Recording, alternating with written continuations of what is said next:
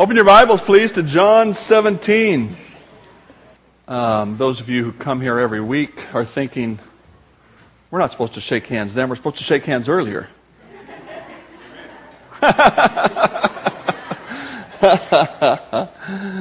Well, hope that doesn't ruin your view of orthodoxy. That's just a guideline. That's exactly right. But what we're going to talk about today is not a guideline, and it's connected to shaking hands. I find it interesting how the Lord works sometimes beyond my thoughtfulness. You know, I try to think what would be good to preach and what would be timely, and usually we pick a book of the Bible and work our way through a book of the Bible. And we were doing that for a couple of years, working through the Gospel of John, and got up to chapter 17. And I know that chapter 18 starts into what we call the Passion Week, or the death, burial, and resurrection of Christ and the suffering of Christ. So I thought, well, I'm going to save that until next year and try to time it so we come into Easter, through those events, and that seemed to make sense.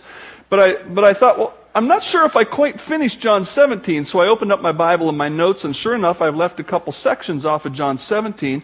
And as I looked at that, I thought, that is exactly what I need to talk about this week, following up our month of thinking on how does God save people? How are disciples made? Because there is a truth in John chapter 17 that is absolutely vital to us being effective as God's ministers in this community. Follow as I read from John 17, starting in verse 20. This whole chapter is a prayer of Christ. He says, I do not pray for these alone. That is not just the apostles that are gathered together in the upper room. I'm not praying just for these. I'm also praying for those who will believe in me through their word, that they all may be one, as you, Father, are in me and I in you, that they also may be one in us, that the world may believe that you sent me. And the glory which you gave me, I have given to them, that they may be one, just as we are one. I in them, and you in me, that they may be made perfect in one, and that the world may know that you have sent me, and have loved them as you have loved me. As I thought about this text in my sermon, even today, I realized, the importance of this message goes beyond even making disciples. It goes out into our families, into our relationships as Christians, everywhere that we go. The world is consumed right now with trying to make peace. And every time we have a new president, there's a little glimmer of hope. And maybe a little progress made, a little regress made. And hope continues to spring eternal. And maybe we get a new president of the UN or a new secretary general and things, we're going to do better now. And we can't. Mankind cannot get along. Rodney King's famous words, the fellow who was beaten by the LA police, and in the wake of that he said, can't we all just get along? And the answer is no. And that's why this message from God's Word is so important for us today, because what God says is this: we are supposed to be a shining example of the potential of getting along in Christ. And so I hope you'll understand today that disciples are only made by a church that is unified and working together. But even more than that, the witness of Christ to the world through your family or through this church depends on us working together. As we look at John 17, starting in verse 20, we see again that Jesus is praying here, and you could read the whole chapter later and realize that the whole thing is a prayer. But what is so amazing here is Jesus prayed for us. Do you know that Jesus was thinking about you and you and you and you and you and every single one of us? Jesus had us on his mind when he spoke those words. Do you ever think about Jesus praying specifically for you? He does. He has that ability because he is infinite in his ability. I've heard a number of people over the years say, well, I don't pray about small things in my life because it just seems like God shouldn't be bothered. And, that's nice. That's caring. But Jesus has the ability to pray for us. Do you know that Jesus talked about us more than once? Listen to this. At the end of the book of John, Jesus said to him, Thomas, because you have seen me and have believed, blessed are those who have not seen and yet believe. Again, he's talking about you and me, and he says, there are people coming who will not physically see me, Thomas, like you have physically seen me, and they're going to believe. And he says, those people are going to be blessed in a special way because they have believed without seeing. In John chapter 10, Jesus said, other sheep, other than the ones he was ministering to at the time, other people have I which are not of this fold, them also must I bring, and they will hear my voice, and there will be one flock and one shepherd. The fold he was talking about was the fold of the Jewish people, who were his primary ones he came to reach. And he said, there are other sheep that aren't Jewish. That's me, because I'm not Jewish as far as I know, and that's you. Jesus was aware of us, and he was praying for us. Now, there's something very important about this. We talked about it earlier in John 17, and it has to do with the power in Christ's prayer. Here's an example of it in John 11 when Jesus is going to raise Lazarus from the dead. And he says, then they took away the stone from the place where the dead man was lying, and Jesus lifted up his eyes and he said, Father, I thank you that you have heard me. He'd offered a prayer. He says, I'm thankful that you've heard me, and I know that you always hear me. But because of the people who are standing by, I said this so that they may believe that you sent me. Do you understand that the prayers of Christ are always answered completely? Isn't that amazing? And he's been praying for you, and for you, and for all of us. That's one of the things he does all the time in heaven, is he advocates for us. He is our lawyer in heaven. When Satan accuses us, he's there saying, no, my blood covers them. And he is personally advocating for us in that situation. Now, what does it mean for unity, for Jesus to pray for unity? It means that when Jesus prays for unity, it will happen. In Tukwila, we struggled for a year to get a building permit to build a parking lot. And it came right down to the last little bit, and we were trying to work out some little details, and we finally got this wording and so on. And when we took it to the folks at the city, they went, it was like everything kind of came together, and then they said, well, we'll have to work that out. And it went on for 2 or 3 more weeks, and I had avoided doing this until then, but finally I went to I happened to be at an event with the city manager and the mayor, and I said, we submitted this, we've worked through this, and this is the problem, and this person seems to be kind of not giving me too good a service. And they said, we'll take care of it. Next day, your permit's ready.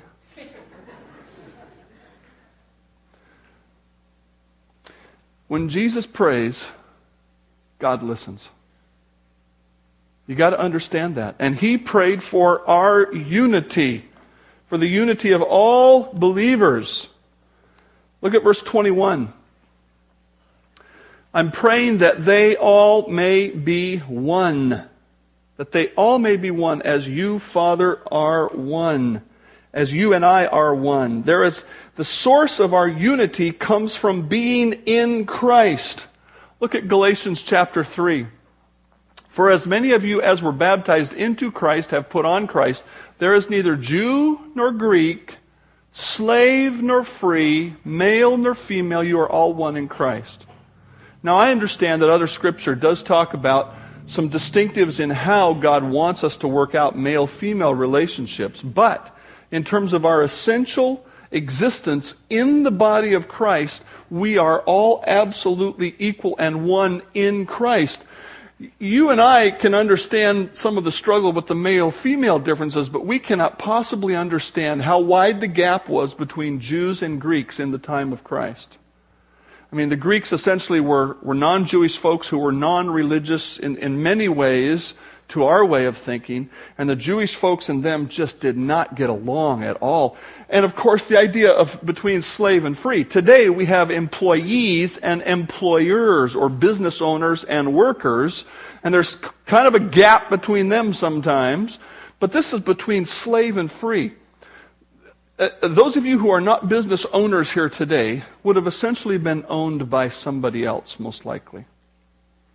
Think about what that would mean, getting up in the morning and deciding what you're going to do. Or getting up in the morning and getting your assignments from somebody else. And along comes Jesus, and he says, now, in the body of Christ, there's not going to be ethnic difference. There's not going to be social strata difference. There's not going to be human sexuality difference. We're all going to be one.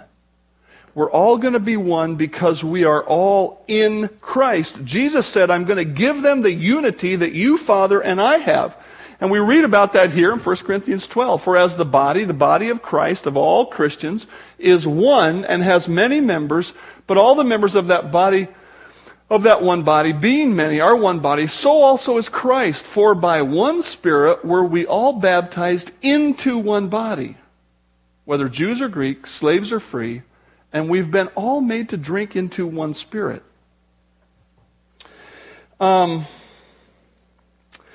This is enlarged a little bit in Colossians 1. To them God willed to make known what are the riches of the glory of this mystery among the Gentiles, which is Christ in you, the hope of glory. Here's the great truth. Look back at John 17, verse 21. The reason that we can be one is because the Father and Christ are one, and Christ is in us, and we are in Christ. We are all wrapped up together. Our unity has its source in the unity of the Godhead. Now, here's the question we need to ask. Christ said that all Christians are going to be together. And we look at that and say, well, we aren't all together here in Ferndale today. There's some folks up the road, some folks down the road, there's some folks down that way, there's some folks over that way, and then we go to Bellingham, and that's a whole other set of folks.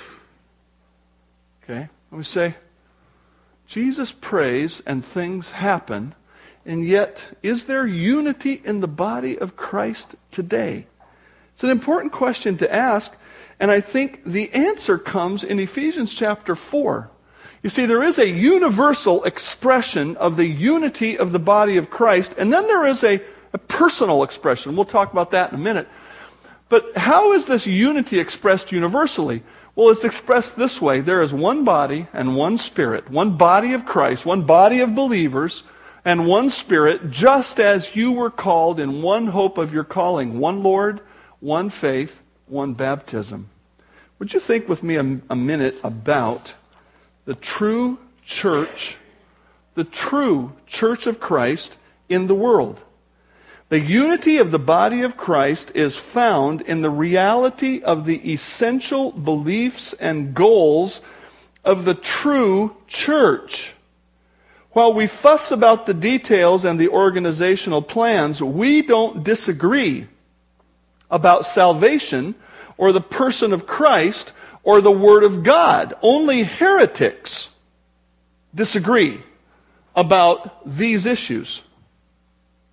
And so in every true church in the world, the Word of God is held up as the only rule of faith and living. In every true church in the world, God is proclaimed as Father, Jesus as Savior, the Holy Spirit as Empowerer. In every true church in the world, faith in Christ is taught as the only means of salvation. In every true church in the world, there is a heaven to gain and a hell to shun. In every true church in the world, the reality of a Christ-infused life is taught and encouraged. In every true church in the world, the peace of God about the trials of life and the ultimate trial of death is taught and lived.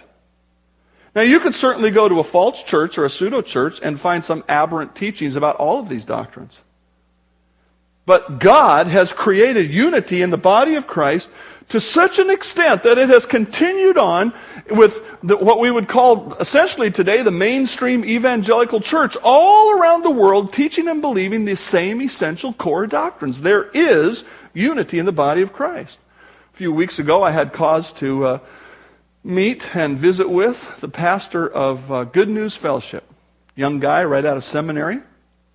He's pastored a little bit somewhere else, but he came over and we talked, got acquainted a little bit, and talked about the business we needed to talk about. And then toward the end, he was asking about our doctrinal statement. And I said, well, I looked in my files. I said, I know it's here on the website. And I click, and there it is. And I just kind of scrolled through. To a pastor, one of the things he's looking for is how long it is. Okay? Because he knows, if you've read a few doctrinal statements, you know if it's longer, then we're making a few more points. I mean, there's some that are pretty short. Ours is pretty long. And we just hit some high points. And when we got done, he said, sounds like you read your Bible. I said, yeah. I said, yeah, I read my Bible. It sounds like you do too. And you see, we think of unity as everybody in one place at one time always doing exactly the same thing. That's uniformity. Unity is what we have in the broad church of Christ. You can go to Thailand today, you can go to Spain, you can go to all kinds of places, and the same things are being taught and believed and practiced by the true church of God. We have a universal expression of the unity that Christ is speaking of here, and it has continued on for nearly 2,000 years.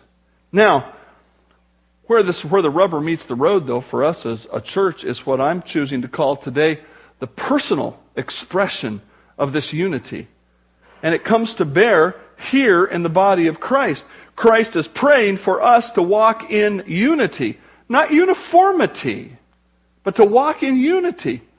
Listen to what Paul wrote about this unity. I, therefore, the prisoner of the Lord, beseech you, I'm begging you, I'm really working hard to ask you to walk worthy of the calling with which you were called, with all lowliness and gentleness, with long-suffering, bearing with one another in love, endeavoring to keep the unity of the Spirit in the bond of peace.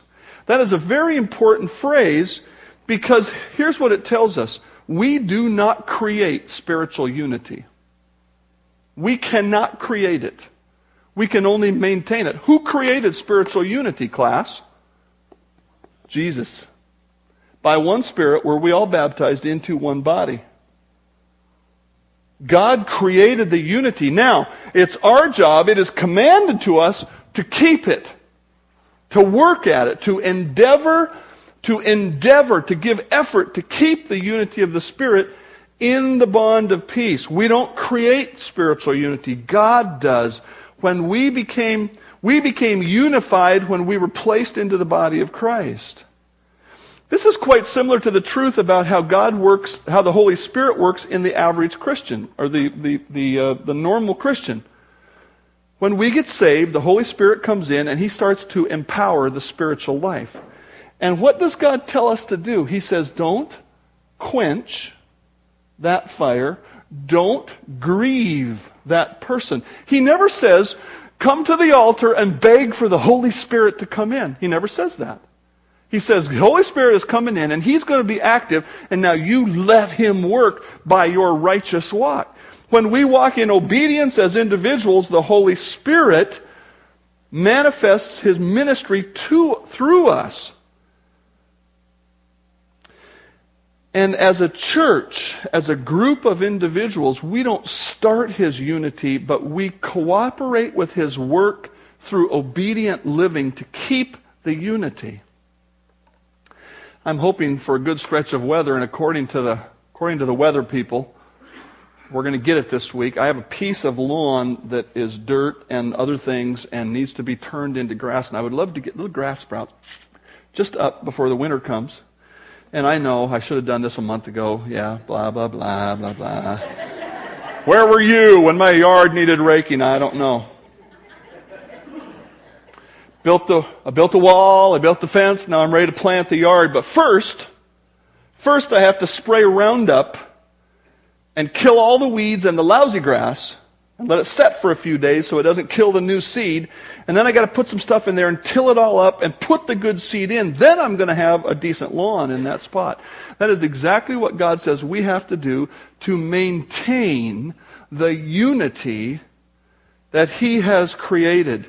And it starts right here with this verse. Those who are Christ have crucified the flesh with its passions and desires. And so I would like us to look first of all at this.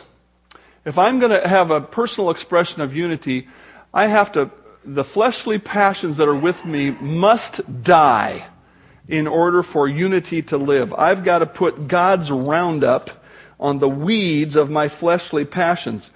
And they start here. The first one is fear. What's that mean? It means this.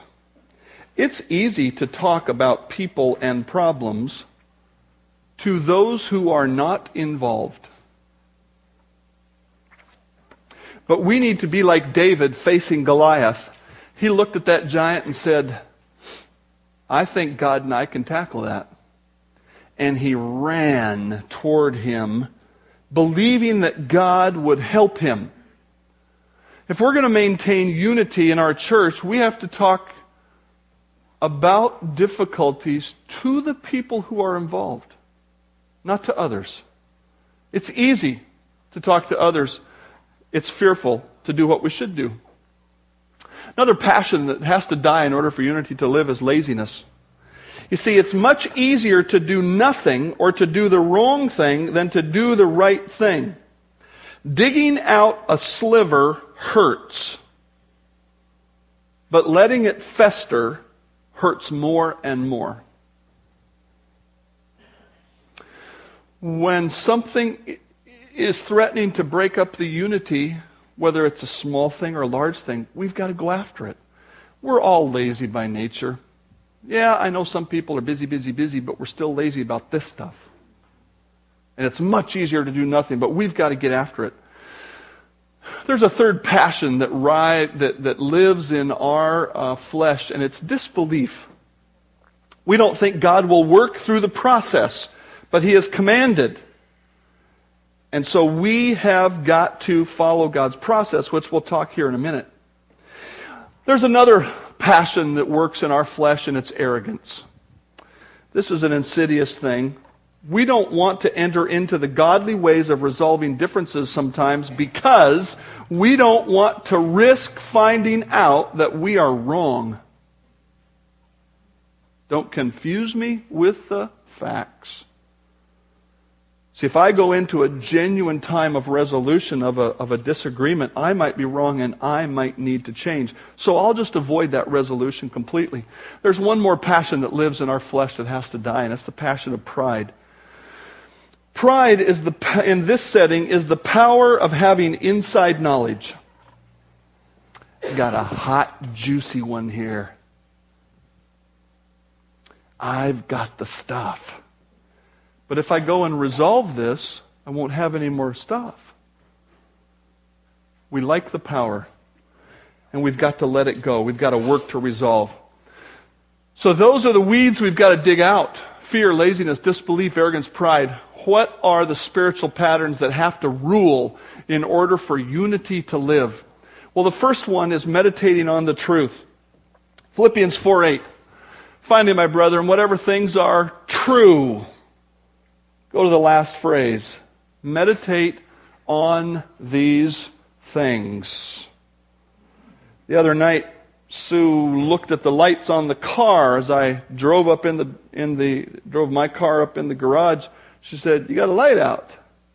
And it had a little indicator light on the dash. You know, I haven't seen some of these indicator lights light up, so this light's on there. It's got some hash marks, and I thought, well, I probably have a light burned out. It's telling me I got a light burned out. And she said, yes, one of those on the bottom. My car has these little extra fog lights on the bottom. So I went to Leanna's store here, and she says, we don't have that light. So I went to the competitor, I went to Shucks, and oh yeah, here's the light. So I get it home, and I turn my lights on, and I get out and I look. Which one's burned out? And I thought, well, none of them are burned out. And then I had Raul look at it, and Sue looked at it, and she goes, well, I think one of them was off the other night. And I said, well, that indicator light was on. It must have been saying that there's a light out. So I did what's the last resort for men. I got the book out. Get the book out of my car. And, turn to the page under lights, and there's that symbol, exactly the one that I saw. And it says, when this symbol is lit up, it means that your fog lights are on.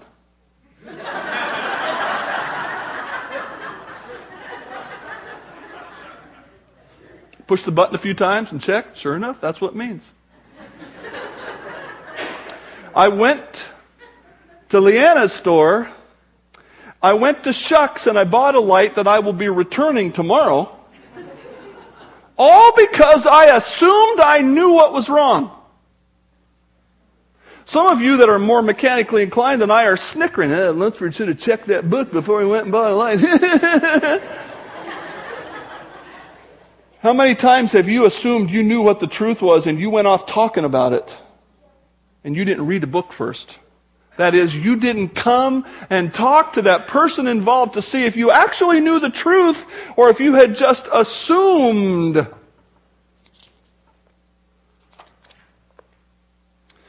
We have to not assume we ever know the whole truth if we haven't really sat down with somebody and said, what's going on? So we've got to meditate on the truth. Number 2, we've got to believe the best. 1 Corinthians 13, and I've put the word love in there because it's supplied earlier in the passage. Love bears all things, believes all things, hopes all things, endures all things. I never fully understood this verse as a young pastor. When I started counseling folks whose relationships had broken down, I began to understand one of the things we don't want to do in the restoration is to believe that the other person is really going to change and do the right thing. And yet it is a demonstration of godly love to believe the best, to believe what people are trying to do. We have to meditate on the truth and believe the best if we are going to maintain unity. Number 3, we have to pray about all concerns. 1 Thessalonians 5:17 just simply says, pray without ceasing. The question we have to ask ourselves is this: do you pray first or talk to other people first about difficulties? Let me put it real plain. Do you pray first or gossip first? And do you ask God if it would be okay to go talk to the people you're about to go talk to? If we really want to maintain unity, we have to be most concerned about God's work. We have to lay down our arrogance and our pride and pray. Do you pray first or anger up first? Maybe you don't go off and talk, but you get all wound up and you We need to say, God, help us. Help me to think right. Help me to do right. Number 3, we have to check facts with the source. We've already been talking about that. And it goes right along with this from Matthew 18, confronting sin. Matthew 18 says, if your brother sins against you, go to him and tell him the sin. Matthew 7 says, judge not that you be not judged. And when I put that all together, it seems to me that if I have a problem, I need to go to somebody with an open mind and open hands and say, brother, sister, such and such happened. I saw this, I heard this, and I'm here saying, what's happening? What's going on? Talk to me about it. I'm not here saying, I'm going to tell you what's going on. I'm here saying, I want to check the facts. Now, if there's sin to be confronted, we need to confront sin. There is nothing, I suppose there are 2 extremes, although I've never heard of the one extreme in churches very much, where we're just really confronting every terrible thing everybody does. The other extreme that seems to go on more so is we kind of just, let's not talk about it. That's so uncomfortable. That's hard. We're talking about tough stuff here. But if we don't endeavor to keep the unity of the Spirit and the bond of peace. If we don't work at that, you know what happens to it? It breaks down. We have got to confront sin. You know, in Galatians 2, you could read this later, there's an example of Paul, the Apostle Paul, confronting the Apostle Peter. And it says he confronted him to his face. That's the words that's used there. And it says, because he was to be blamed. Essentially, Paul says he was living in sin. And his sin had to do with partiality towards some people and some doctrinal issues. And Paul said, hey, buddy, you are wrong. And Peter went, you know what? You're right. And there was reconciliation, and there was change and growth and progress. There has to be a confronting of sin. But just as there can be a confronting of sin, there can also be a covering of offenses. Proverbs 17:9 says this, he who covers a transgression seeks love, but he who repeats a matter separates friends. The classic example of this that I always share with couples when I'm doing premarital counseling is squeezing the toothpaste. Let's take a survey. How many of you squeeze the toothpaste in the middle of the tube? You just pick it up and squeeze it. Okay. How many of you squeeze it from the end very carefully? Yes, you're all right. Thank you. I was talking about this one time in a class, and a fellow back there who was very fastidious in his life, and he had a job that required it. He says, it says on the tube for best results, squeeze from the end. Now, is that something that needs to be confronted as sin? No. Is that something that should be covered between two loving people and just say, hey, you know what? You can do what we did. We all have our own tube of toothpaste in our house,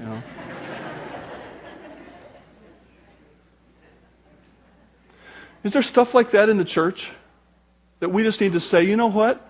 I do not need to get that wound up about this. Yeah, I prefer this and they prefer that.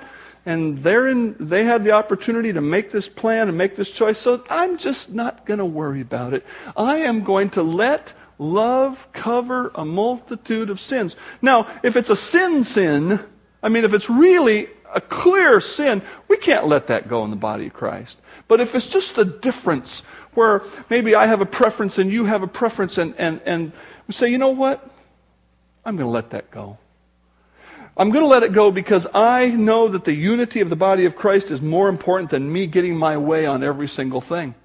The last thing in my list, and I just tried to put down a few thoughts that I think are scriptural here. The list could have been longer or could have been shorter, but it's cooperating genuinely. We have several examples in the New Testament of churches working together to solve problems. The leaders led, the servants served, plans were made and approved, and the ministry went forward. Now get this, and I hope you understand this today. There is nothing ungodly with a good discussion of relevant biblical truth that ought to be affecting decisions we need to make. There's nothing wrong with having that good discussion. Please do not interpret my sermon in any way today to be saying, now look, stop making suggestions. No, absolutely not. Much more so. What I want to say today is start working through or keep working through. I'm not preaching this because there's a particular problem. I'm preaching this because this is in John 17 and Jesus prayed it for us. That means He wants it to be true of us. And I think right now we have a fairly high degree of unity, but God says keep it, endeavor to keep it. And so we need to cooperate genuinely. We need to work together. If we have differences, we need to bring them up and discuss them in a godly way. Nothing ungodly with a good discussion. But with the goal of arriving at the best unified plan we can find. Now there's an importance to this. And it's right here in John 17, verse 21 and verse 23. Jesus repeated it. And if you've never seen this, boy, I hope it will get burned into your mind. I'm praying that they may be one, as you, Father, are in me and I in you, that they also may be one in us, that the world may believe that you sent me. Down to verse 23. I and them, and you and me, that they may be made perfect in one, and that the world may know that you have sent me. Do you understand what Jesus is saying here? He says, look, the world is not going to believe that Christianity is real and that I am real unless you can manifest true unity. And what does it mean when God repeats something in such a brief matter of time in the Scripture? It means He is really concerned about it. This is very much, very close to this phrase here. By this is how all men will know that you are my disciples, if you have love for one another. I want to read an article to you today, part of an interview with a fella whose last name I've never heard pronounced, so I just have to take a stab at it. Tullian Chividian. Here's the part you will know. He's Billy Graham's grandson. And he started a church down in Florida near the Coral Ridge Presbyterian Church. And he is, for those of you that understand this, he's in the Reformed tradition, which of course Coral Ridge is as well. Coral Ridge is Presbyterian. And he started this church and had a little bit of a contemporary flavor to it. Well, in time, after some time, the pastor of Coral Ridge Presbyterian, James Kennedy, went to be with the Lord.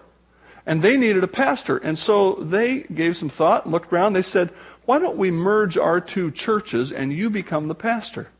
And so they talked and worked through that. And they finally said, yeah, that's what we're going to do. And the vote to merge and to call him as pastor was a very high percentage vote, 90-something percent. And so all's well and good. For a while. And I'm just going to say Tullian. I'm not going to continue to ruin his last name. Tullian survived an attempt Sunday. This is a couple of weeks old. He survived an attempt Sunday by dissident church members to remove him as senior pastor of the 2,500-member Coral Ridge Presbyterian Church in Fort Lauderdale, Florida. The daughter of the late D. James Kennedy, Tullian's predecessor, was among 6 Coral Ridge members who circulated a petition calling for the new pastor's ouster. Kennedy, who founded Knox Theological Seminary, a political advocacy organization, and several popular broadcasting programs, served as Coral Ridge's first and only pastor from 1960 until his death in 2007. With Tullian's hiring in March as the second pastor in the church's history, the South Florida congregation he founded merged with Coral Ridge. He spoke to Christianity Today, who wrote this article. Conflict seems to be everywhere. This is the question that's being asked to him. Conflict seems to be everywhere, from the debate over national health care to Kanye West interrupting Taylor Swift on the stage at MTV's Video Music Awards. Given the high-profile dispute at Coral Ridge, how do you persuade the world that the church is any different? And here's his answer. I'm not sure that the difference between the church and the world is the absence of conflict. We are all fallen people in a broken world. The difference is how we respond to conflict and how we recover from conflict. My hope and prayer is that here at Coral Ridge we will respond to this conflict in a way that demonstrates for the watching world the reconciling power of the gospel. Here's another question. If you were an unchurched person reading about dissident church members trying to oust their pastors, how open would you be to seeing Christianity as the answer for your life? And the answer is not very open. Francis Schaeffer once said that division inside the church gives the world the justification they're looking for not to believe. This conflict ensued because those who had a grievance did not come to me or the leadership of the church, but they took it to the street. They did not follow Matthew 18. As a result of not handling their grievance or their complaint biblically, conflict ensued. And we gave the world the justification they're looking for not to believe. And you know why they were so worked up? Because he wears a suit and tie, not a robe. And because he doesn't preach about politics and a few other things like that. Nothing of real substance. But do you understand? They just said, we can get this guy removed. And by the way, they did not succeed. But they did not handle this biblically. They did not want real change and growth and progress. They were not concerned for the overall health and benefit and ministry of the body of Christ. They just wanted their way. And this is only one of the articles about this. There were articles in the secular newspaper down there. Several of them. Because it's that big a news. Will you turn with me to 1 Corinthians chapter 11?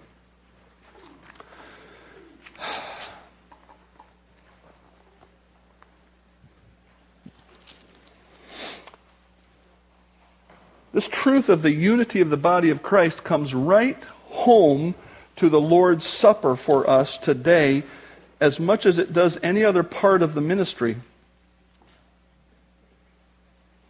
See, you're really familiar with part of the truth about the Lord's Supper, but there's another part of it that you haven't heard about too much, and it starts in verse 17 of 1 Corinthians 11. Now, in giving these instructions, I do not praise you, since you come together not for the better, but for the worse. Do you understand what that means? He said, when you come together for church, people go away in worse condition than when they came. For first of all, when you come together as a church, I hear that there are divisions among you, and in part I believe it. For there must also be factions among you, that those who are approved may be recognized among you. Therefore, when you come together in one place, it is not to eat the Lord's Supper. In other words, they were coming and eating the Lord's Supper, but he says, really, this is not a proper way to eat the Lord's Supper. Verse 21, for in eating, each one takes his own supper ahead of others, and one is hungry and another is drunk. Now you have to understand that when they had the Lord's Supper, they had a meal, because that was the tradition coming out of the Jewish belief system. They had a meal together, and then this was like the tail end of the meal. This was the spiritual commemorative part. The other part was kind of a fellowship activity. And he says, you come and eat, and you each eat your own food, to the extent that there are some people who are hungry and other people who are drunk. In other words, some people have eaten and drunk so much they're going, oh, they got that Thanksgiving thing going on. While there's another brother standing over here hungry. What? Don't you have houses to eat and drink in? Or do you despise the church of God and shame those who have nothing? What shall I say to you? Shall I praise you in this? I do not praise you. For I received from the Lord that which I also delivered to you, that the Lord Jesus, on the same night in which he was betrayed, he took bread. And when he had given thanks, he broke it, and he said, take, eat, this is my body, which is given for you. Do this in remembrance of me. In the same manner, he also took the cup after supper, saying, this cup is the new covenant in my blood. Do this as often as you drink it in remembrance of me. For as often as you eat this bread and drink this cup, you proclaim the Lord's death till he come. Therefore goes all the way back to verse 17. Therefore, whoever eats of this bread and drinks this cup in an unworthy manner will be guilty of the body and blood of the Lord. But let a man examine himself, and then let him eat of the body and drink of the cup. For he who eats and drinks in an unworthy manner eats and drinks judgment to himself, not discerning the Lord's body. Now, if you've been in church a long time, you know that we always talk about the fact that before you receive these elements, you need to confess your sin. If there is any that's hanging on, you need to be right with God. Don't eat and drink in an unworthy manner. But do you know what the specific sin he was talking about is? Disunity. One is sitting over here eating a big old meal, and he doesn't give a hoot and a holler about that hungry poor guy over there. And he said, that's wrong. He said, the sin here is to not discern the Lord's body. And this is where we have to expand our normal, realistic, touch it all the time kind of thinking to say, what is the Lord's body? It's all Christians of all time. It's not just the Lord's body like the Lord hanging on a cross. It's the Lord's body. He says if we come and we have we have divisions and ugly stuff going on with Christians, then we're not fit to receive this, because this is a remembering of the Lord's body. And he uses that metaphor of body to say all of us are in this body together. Did it ever occur to you that the failure to pursue unity is just as much a sin as lying? Did it ever occur to you that your attachment to your own desires, instead of helping the ministry, could single-handedly slow down the work of God of making disciples? Wow, that's a scary thought. The chief sin that was making them unworthy to partake of the Lord's Supper was divisiveness, the lack of real experiential unity in the church. As we receive the Lord's Supper today, I want to encourage you to remember His body, to love the Lord's body, not just the body that paid for your sin, but the body of Christ, of which we are part of. May God help us to honor that body by our pursuit of unity, as well as by our worship here today. The worship team is going to come and lead you in singing a song that uses this double reference to the Lord's body. The song is called "How Beautiful is the Body of Christ."